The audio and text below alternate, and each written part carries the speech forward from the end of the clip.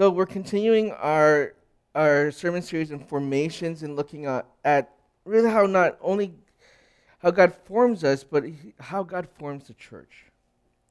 The church is the body of believer in which God has not only redeemed but empowered for the revelation of who God is. Therefore, the church is to represent who God is, and this all begins with us personally. The formation of the church begins with the formation of us as believers. So what role do we play in it?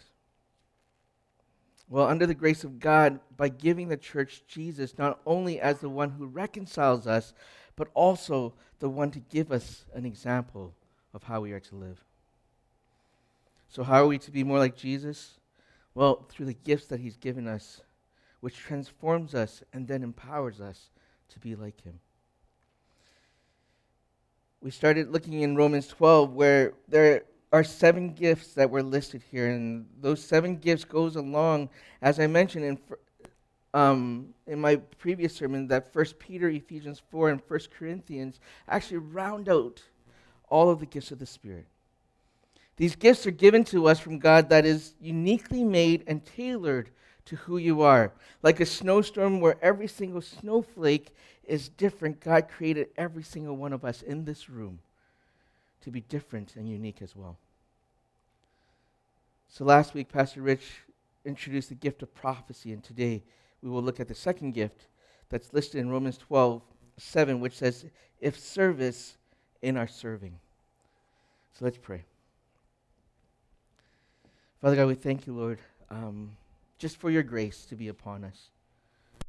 We thank you for your love and how you pour down your Spirit to us, and you give us good gifts so that we could serve you, but not only serve you, but that we could serve our community, and that as we serve our community, it is a reflection of your heart to your people. So, Father God, as we dig into Scripture today, as we look into what you have to say to your church, Lord, may your Spirit come, and may your Spirit empower us through your word so that we know what your heart is for your church. So, Lord, we thank you and pray all this in Jesus' name. Amen. So in your Bibles, if you turn with me to 1 Corinthians 12, we're going to start there.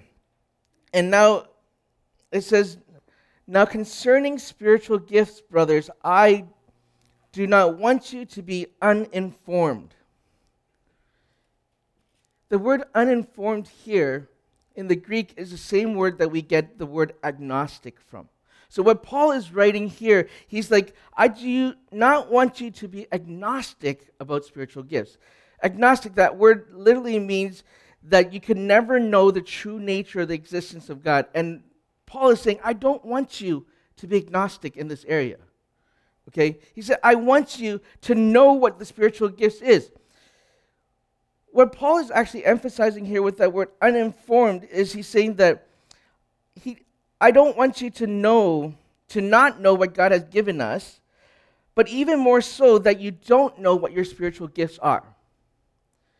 Paul wants you to know that as a believer and as a Christian, you have spiritual gifts. The word gifts here is where we get the word charisma, which is where we get the word charismatic. But in essence, all churches are to be charismatic because we believe that gifts are a part of the church. That is not a place to separate us and divide us. Oftentimes when we look at churches, we look at, oh, that's a charismatic church and that's not a charismatic church. But in reality, Paul is saying that every single church needs to be charismatic. It's not to define us or separate us from each other, but in essence, all churches are charismatic because all churches are given this gift through grace. So let us not start defining churches by whether we're charismatic or not, but let's encourage all churches to live and walk this out. But what I want to point out here is, as we continue to see, it says in 1 Corinthians, now there are a variety of gifts, but in the same Spirit there are a variety of service, but in the same Lord there are a variety of activities, but it is the same God who empowers them to everyone. Let me slow this down a little bit for you. It says, in the same Spirit, in the same Lord, and in the same God. Oftentimes when we look at the gifts of the Spirit, we always refer only to the Holy Spirit, but what Paul highlights here is something that I've actually never seen. I've actually read these verses so many times. But what Paul actually highlights here is that there are a variety of gifts, but these gifts are given by the same Spirit, Lord, and God. What Paul's intention to remind us is that the spirits are given by the Trinity. It's not just the Holy Spirit that acts in this place, but that God is a Trinitarian God, that God gives us these gifts because He created us. That when we look at God and we look at the roles that the Trinitarian God plays, we always separate as God the Father, God the Son, and God the Spirit. But what Paul gives us here is he's saying that all of these varieties of gifts are given to you by a Trinitarian God. That means that this is a God that knows you. This is a God that created you. This is a God that has formed you into a place where as He gives you these gifts are uniquely made for who you are. That these gifts are uniquely made to fit your personality. That these gifts are uniquely designed to give you an ability to not only relate to God, but to be Jesus in this place that you're called to be. That God knows you. That these gifts are given to you through a God that is holistic. So He made you and created you to be holistic in that same way that these gifts are given. So as he gives us this, he says that there are a variety of services, and that's what we're going to look at today. We're going to look at how these gifts are given to us individually. Like, as you look around here in your church, in our church, just look around the congregation. Every single one of you guys are different, right? In our personality and who we are, how God created us to be, what our likes or dislikes are, all those things that make you uniquely you. It's like in a symphony, okay? Growing up, I did a lot of classical music through piano and all that kind of stuff, and there's my sister that was in orchestra and all that. In a symphony, there are many, many, many different instruments. Every single instrument plays a different part. They don't all play the same notes. They don't all play the same parts. The drums play a certain thing, the cellos play a certain thing, the bass plays a certain thing, the violin plays a certain thing. Have you guys ever listened to as the symphony practices and tunes up? It sounds chaotic, right? Everybody's just playing their own thing. Nobody's doing anything. Everybody's just kind of tuning up. But once the conductor gets up there and once the symphony starts to play according to how the conductor conducts it, it becomes what? A masterpiece. And that's what the church is to be. That every single part is very different, but yet when we work together, the church becomes a masterpiece. That this is how God intended it to be, that we are supposed to be different, that we are supposed to play our part. But in our part, we play together with the entirety of the church. And when people are able to witness this, they see the masterpiece of God.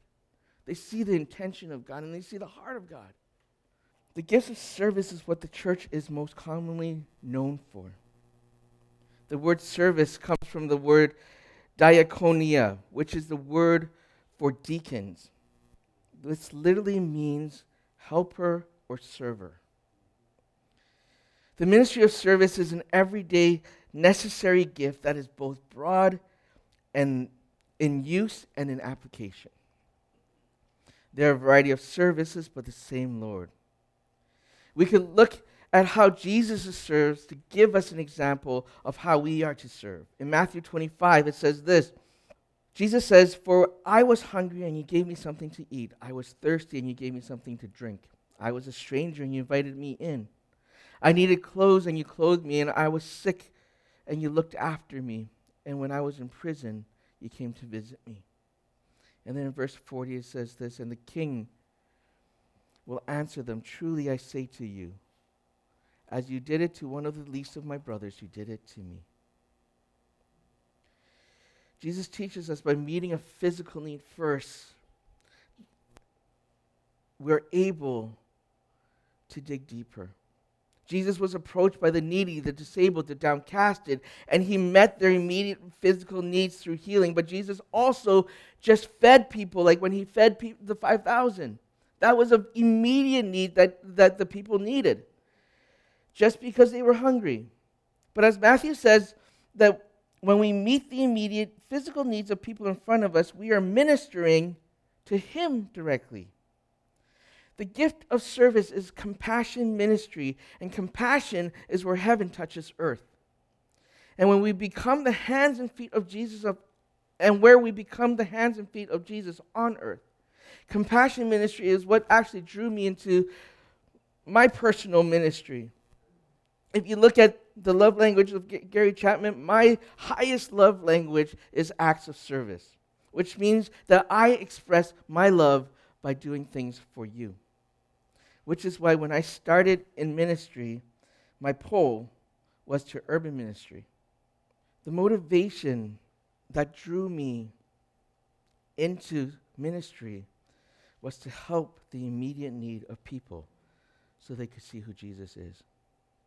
St. Francis of Assisi said this. He said, preach Jesus, and if necessary, use words.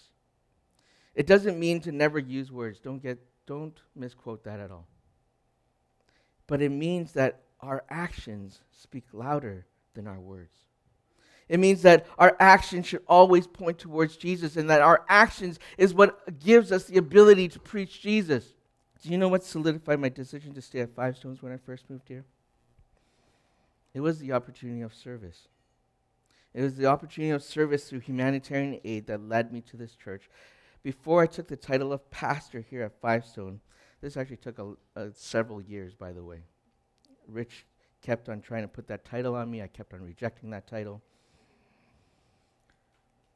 But my focus and what I loved about this church was how missions-oriented this church was. For those that are new or probably don't see this much today, but this is something that I'm working alongside of our new deacons to reestablish again. Not only to send out missionaries, but also to do missions. When I first joined staff in 2009, I had the opportunity to take on the title of Chief Operating Officer for a Canadian office of an organization called Global Hope Network International. Actually, during this time, a lot of our young adults of that time were very active in serving in this area, and actually a lot of us were drawn into Five Stones because of that same reason. We were serving in a place of Five Stones had numerous NGOs, GHNI Global Hope being one of them, HISG, we had SCI, we had Kevin and Julia's ministry at that time was called North Star Aid, now they're changed to Nation to Nation. We had Larry and Jean's ministry, Wilgo, and it became this incubator for us as young adults to actually do missions. With GHNI, I was able to travel to Sudan, I was able to travel to Ethiopia, to Kenya, to Uganda, and to Jordan to do humanitarian aid work. And we did this for a 2-year period, where we were able to serve in a place where we're meeting immediate needs. I remember on one of the trips to Ethiopia, we were building a school. And I have my background in architecture, but the way that they build is not anything you learn in architecture. It is so primitive in that way that you're just like, oh, okay, we're literally just digging a trench, laying down cinder blocks, putting up some rebar, pouring in some cement, and that's the structure of the building. And I remember as we brought a team with us to Ethiopia, and we were working alongside the locals in Africa. You work in the morning and you work in the evening. You do not work during the afternoon. Why? Because it is so hot. Between the times of 1 to about 4 o'clock, you just don't work. It is so hot. It is sweltering. And if you work, you're probably going to dehydrate and possibly need some medical help because it literally is so hot. So we were in Ethiopia in an area called Dir Dawa, and we were building this school. And I remember as I was digging we were digging these trenches, and you're digging by hand. There's no machineries. Everything was done by hand. And we're digging these trenches to lay down the cinder blocks. And it's hot. We're sweating. We're tired. And we have all these cinder blocks laid out. Some of us were just tying rebar.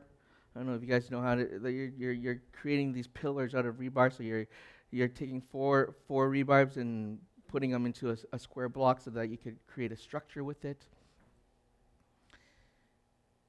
And the afternoon hit. Everybody retreats to the shadows in terms of like find a tree, sit under the tree because there's a shadow that actually believe it or not, in the shadow of a tree and outside in the sun, there's a huge difference in temperature. So everybody's just resting under trees, sitting wherever they could find shade. And everybody's taking their water break and whatnot. And I noticed there was this one man that was sitting there, and he was just sitting by himself, head tucked between his legs. He's one of the locals that were working with us. And he's just sitting there resting. Whereas everybody else was drinking water, he had none. And so I was just like, how could he have no water? And I had an extra water bottle with me, so I grabbed that extra water bottle and I brought it to him and I said, here's some water. The thing with working with some of the locals is that not a lot of them know English. And if they know English, it's very, very little English. And so there was never really any communication. We just kind of worked alongside each other, but there was never ever really any communications. And so this man, I gave him a bottle of water, and then I just sat beside him. Didn't say a word to him. He said, thank you, and that's pretty much the only thing he knew in English was thank you. And I sat beside him, not saying a word. He kind of scooted over so that I could lean onto the cinder blocks that he was kind of leaning against too. And so I sat there in complete silence, and I noticed him picking up a short piece of rebarb. And in the ground, he drew a cross. And he kind of nudged me, and I looked over, and he drew a cross. And I'm just like, yeah. So I just nodded yes. And then he looked up in the heavens, and he just kind of gave this hand gesture, and that was it. That was the end of our conversation. Once the break was over, we started working again, and once the day was over, our local staff that was there came up to me and he said, John, do you know who that man was that you were working beside? I was like, no, I didn't get his name. I didn't get anything from him. I'm like, he doesn't really speak English, so we didn't really talk. I just gave him some water. And he's like, well, that man is actually here because he has to pay off a debt. And I'm just, what do you mean by that? And he's like, well, in tribal wars, he came into this village and he stole. And when they say the word stole, it doesn't actually mean that he's robbing a convenience store or anything. When they say the word stole, this is literal tribal war where they come in with guns and machetes and they kill each other. And so they captured him and he's paying off his debt. And so I was just like, oh, I had no idea. And he said, I noticed you gave him some water. I'm like, yeah, I did because it's hot. It's just a basic need that I could fill. He's like, do you know why he has no water? I'm like, I'm guessing it's because he stole. And he's like, that's exactly why.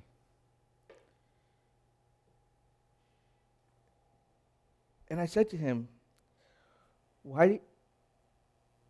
so what is this, where is he staying? Where is this man? What is he doing? What's his status? How long does it take for him to pay off his debt? He's like, I don't know. That's between him and the tribe that arrested him. So I said to him, well, he drew a cross on the ground for me and he raised his hand to praise Jesus like he knew what it meant. And he's like, this man has no idea who Jesus is. But seeing you foreigners here doing something like this and you extending grace to him makes him think that the cross must mean something. Now, I don't know what happened to this man. I'm not sure the outcome of that. But what I do know was that there was a connect. And that connect opened up an opportunity for deeper healing. When we do simple acts of service, we become the conduit for heaven to touch earth. In the book of Mark, there's a story of James and John. James and John is basically, if you know Jesus' inner circle, it was James, John, and Peter. And James and John comes up to Jesus, and they kind of launch this preemptive strike, hoping to secure kind of their honor. And they go up to Jesus, and they're like, they ask Jesus to if they could sit on the left and right hand when they go into the kingdom of God. And Jesus says, you don't know what you're asking. And Jesus replied to them. I mean, this caused quite a stir, you could imagine, with the other disciples. It's like, how dare you? Like, we're all doing the same work. How dare you ask for this honor? Right? But Jesus says this in response to their requests. But it shall not be so among you, but whoever would be great among you must be your servant, and whoever would be first among you must be slave of all. The foundations of the Christian life is actually to be in service to God, a service that is lived out to others. The focus of Christian ministry is love of God that is fleshed out in love of others. There's simply no way around this. Being a disciple means being a servant. Being what God regards us as a great disciple means that God regards us to be a great servant. Service is not about us. It is not good enough for Christians just to do good things for people if our motive is self-centered. It is not good enough for a Christian to help folks if our goal is just to use the people we help for our own benefit. It is not good enough for a church to have a good, reputable ministry if our only goal is to make ourselves bigger, stronger, and more respected. To focus on ourselves and never to think about others, and to focus on others with an eye on what is in for us, is very unchristian and unchurch. The substance of Christian living and Christian ministry is self-emptying, God-centered, other-focused, sacrificial service, and it can be no other way. Jesus then goes on to say this, for even the Son of Man came not to be served, but to serve, and to give his life as a ransom for many. Jesus Christ, the Messiah of God and the Savior of the world, came not to be served, but to serve. Now you might say, yes, but only Jesus could serve in the way that he did, because only Jesus could give his life as a ransom for sin, and you would be right. Only Jesus could live and die to save people from their sin. That does not change the fact, though, that Jesus called his followers to share in a life like his, a life of obedience, of service, and of sacrifice. That is what it means to be a Christian. The method of Christian ministry is service. The rationale for that service is Jesus. It can be no other way. In 1 John 3:16 it says this, we know love by this, that he laid down his life for us. And we ought to lay our lives for one another. How does God's love abide in anyone who has the world's good and sees a brother or sister in need and yet refuses to help? Our service demonstrates God's love to one another. It says, the Bible also says in John 13, by this everyone will know that you are my disciples if you what? If you love one another. To love one another means to serve one another. To serve one another means that you're extending Jesus into this world. Everything that we do as a church, every compassion ministry that we do, everything that motivates us to actually serve others needs to come out of that place of what Jesus did for us. 2 weeks ago, as I introduced this sermon series, I said it is through that grace right? The grace that Jesus has given us. What is that grace that Jesus has given us? Jesus gave us the grace of forgiving our sins. That it is in that grace that we remember who we are, that we remember our place. Sometimes we forget who we are. We forget when things are good, we forget that we're still sinners. It's easier for us to look at everybody else's sin, but to look at our own sin, sometimes we forget. And we need to remind ourselves of that grace every single day. This is us preaching the gospel to ourselves every single day. Remember? That by preaching the gospel to ourselves is reminding us that Jesus died for me today. Jesus died for me yesterday. Jesus died for me tomorrow. That I live in a place where I need Jesus every single day. That I need Jesus every single moment. And when we get to that place, we are then able to say that I am able to extend Jesus unto others. How? By service unto others. One of the things that we're leading this year is, through our deacons, is an action center. And that action center for us is actually outreach to our community here in New West. And we may be able to extend that further, but the action center is utilizing money that is profit from Hive Cafe. And this year we got a really good chunk. We actually, our profits from Hive Cafe this year, after all of our expenditures and all of the things of operational costs, we have $5,000 to give back into the community. And I've charged my deacons to think of ways in which we could bless the city. How do we take this $5,000 and not use it for anything else but to bless the city? Why do we want to do that? Because we want to serve the city. We want to be a service to the city, and so my deacons are going to do that. And this is an opportunity for the church to actually come around and do that too, so as my deacons start announcing these ideas, or maybe you have an idea. Maybe you're thinking, hey, I actually have an idea. I'm not a deacon. Can I do this? Yes, you can. I want you to feel that freedom to actually suggest ideas to the staff and to the deacons, so that we can start executing these things together. But what we want to do is we want to be able to serve our community. Why? So that people can know the glory of who Jesus is. That we're able to meet a felt need first. That we don't preach the gospel until we meet that felt need, because that's how Jesus did it. Jesus healed, Jesus fed, Jesus did all of those things before he actually talked to them about the kingdom of heaven. Why? Because by doing those things, that is the kingdom of heaven. That is that's God's hand reaching down onto earth, and that's where heaven and earth intersect. It's through service.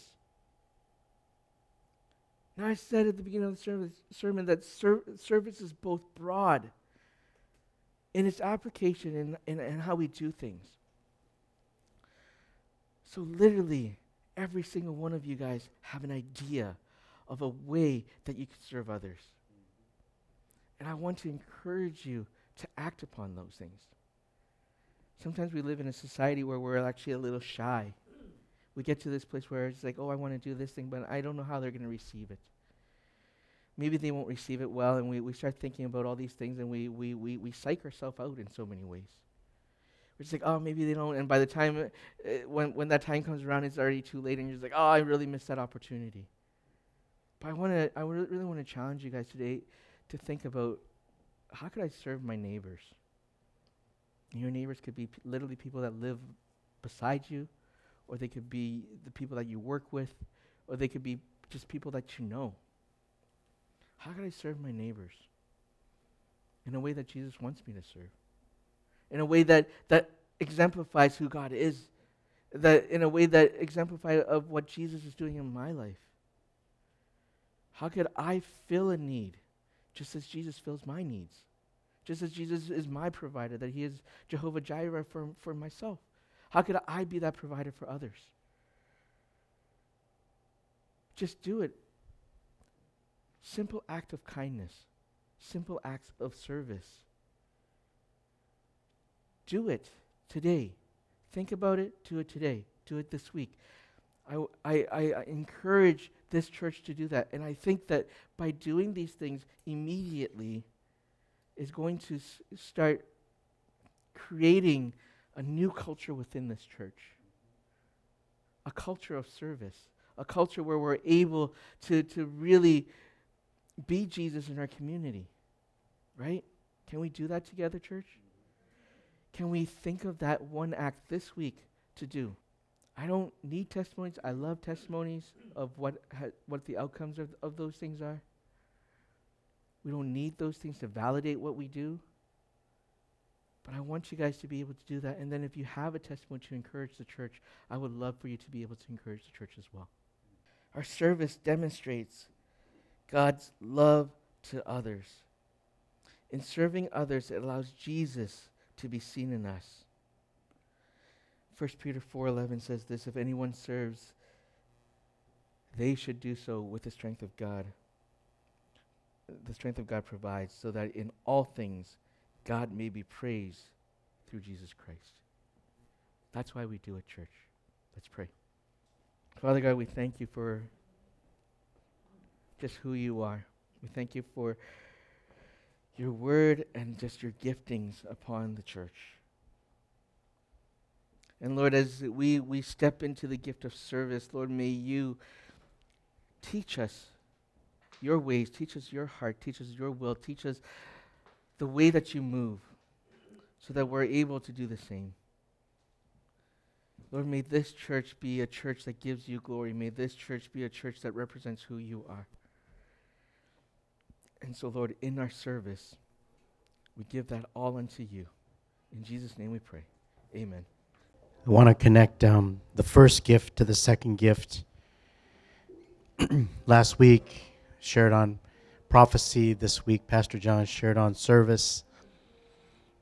And you know what? There's a a wave of the Spirit that's going to come through this church in the area of service.